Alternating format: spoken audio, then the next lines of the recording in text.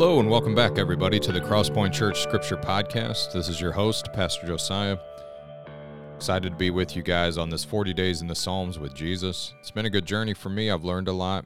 It's helped me to grow, and we've picked up a lot of new listeners. So all in all, I really believe the Lord has blessed this. For all of you who pray for this church and for all of us pastors and for this podcast, thank you very much.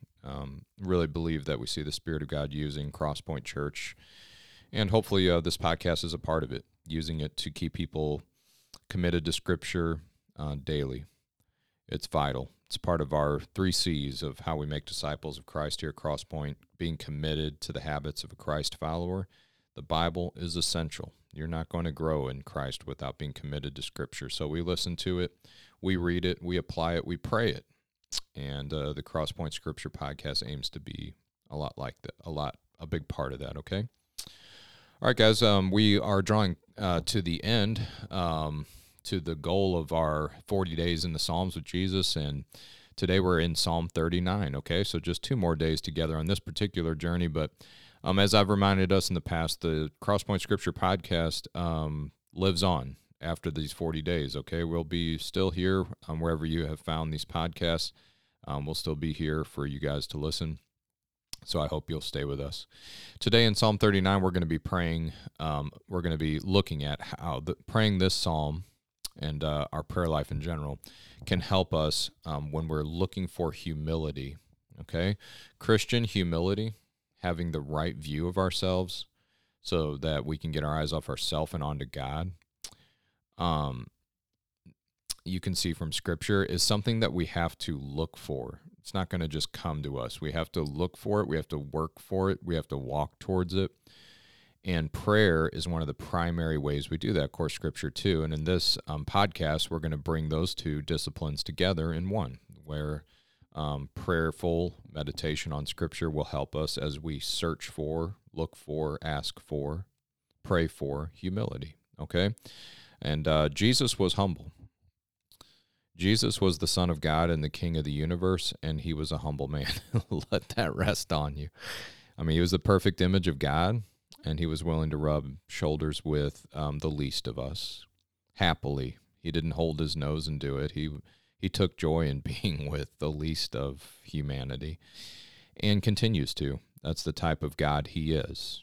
You know, Jesus says of himself that he's lowly and humble in heart.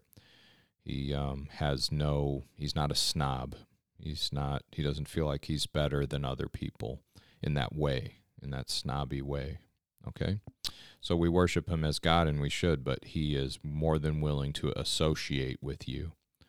If you draw near to him, he'll draw near to you. That's humility, and it's something that we can move towards in prayer. So if that sounds exciting to you, let's go. So I'm going to read through Psalm 39 from the ESV, and then we'll look a little bit more closely at it. So Psalm 39 says, I said, I will guard my ways, that I may not sin with my tongue. I will guard my mouth with a muzzle, so long as the wicked are in my presence. I was mute and silent, I held my peace to no avail, and my distress grew worse. My heart became hot within me as I mused, the fire burned, then I spoke with my tongue. O Lord, make me know my end, and what is the measure of my days. Let me know how fleeting I am. Behold, you have made my days a few handbreadths, and my lifetime is as nothing before you. Surely all mankind stands as a mere breath. Surely a man goes about us as a shadow. Surely for nothing they are in turmoil. Man heaps up wealth and does not know who will gather. And now, O Lord, for what do I wait? My hope is in you. Deliver me from all my transgressions. Do not make me the scorn of the fool. I am mute, I do not open my mouth, for it is you who have done it. Remove your stroke from me. I am spent by the hostility of your hand. When you discipline a man with rebukes for sin, you consume like a moth what is dear to him. Surely all mankind is a mere breath. Hear my prayer, O Lord, and give ear to my cry. Hold not your peace at my tears, for I am a sojourner with you, a guest, like all my fathers. Look away from me, that I may smile again before I depart and am no more. Okay? So a psalm that's tied up with, I see 3 strands. You know, there's some of that, there's some sorrow, you know, just being honest about some hard times. But the two major threads in this one to me are humility and repentance. Which is fitting because for us, pride is a sin. It's everywhere. It gets into you. It's in our culture. We live in a proud culture, and we get trained at an early age to, see ourselves as the center of the universe a little too much. And especially people who are trying to sell us stuff encourage those type of feelings. And so it's tough. We have to repent of pride. That's the road to humility, is repentance.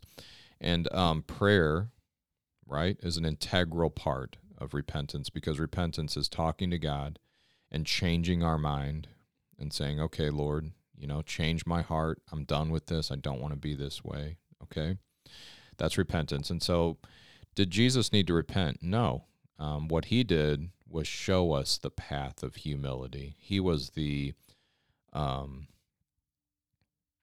pioneer of humility. He was the perfect God-man that showed us what it looked like to be a humble human who lives, in humility. And so he didn't need to repent, but we do.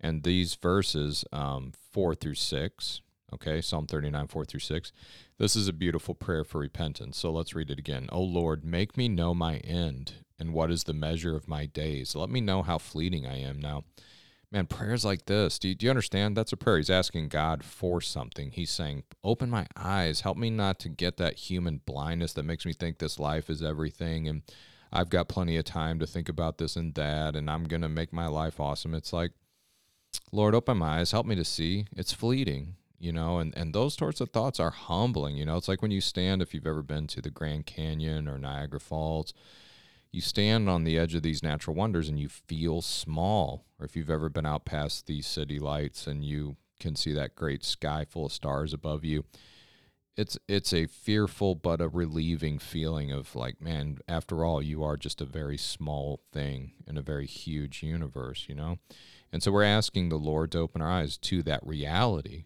It's not like a fiction that we want God to convince us of. It's a reality that we need to have our eyes open to.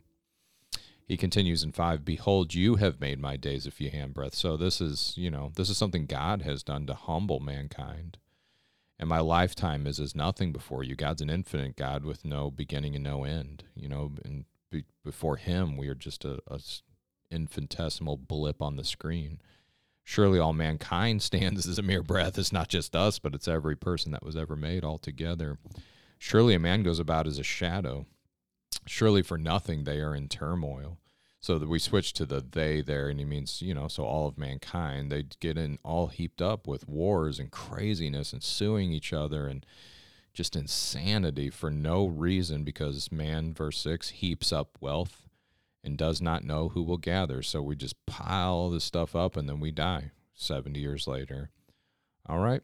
So is this the usual modern cure for a bad day, where you kind of cheer yourself up and say, oh, this is going well and all that? All right. No, it isn't. This is this is the biblical medicine. This is the Jesus medicine, where we go,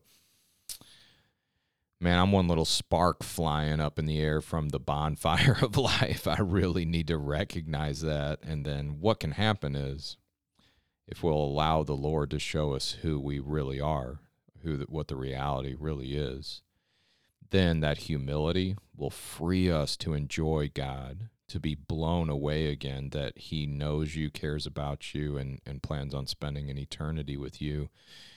Being as infinitesimally small as we are, it should blow our minds again and give us joy that God has great plans for us. It can help us enjoy other people more.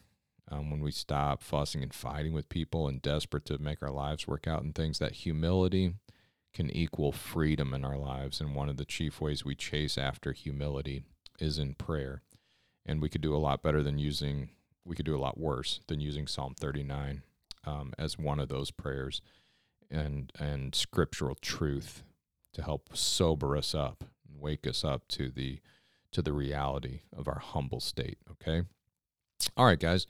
I pray that gift of humility for everyone listening and for myself. I need it. And the little bit of it that God has been able to get into my life has been tremendously freeing to me. It is, man, I have very much enjoyed it. All right, guys. We'll see you. We're going to cross that finish line next time. Psalm 40. All right. See you then.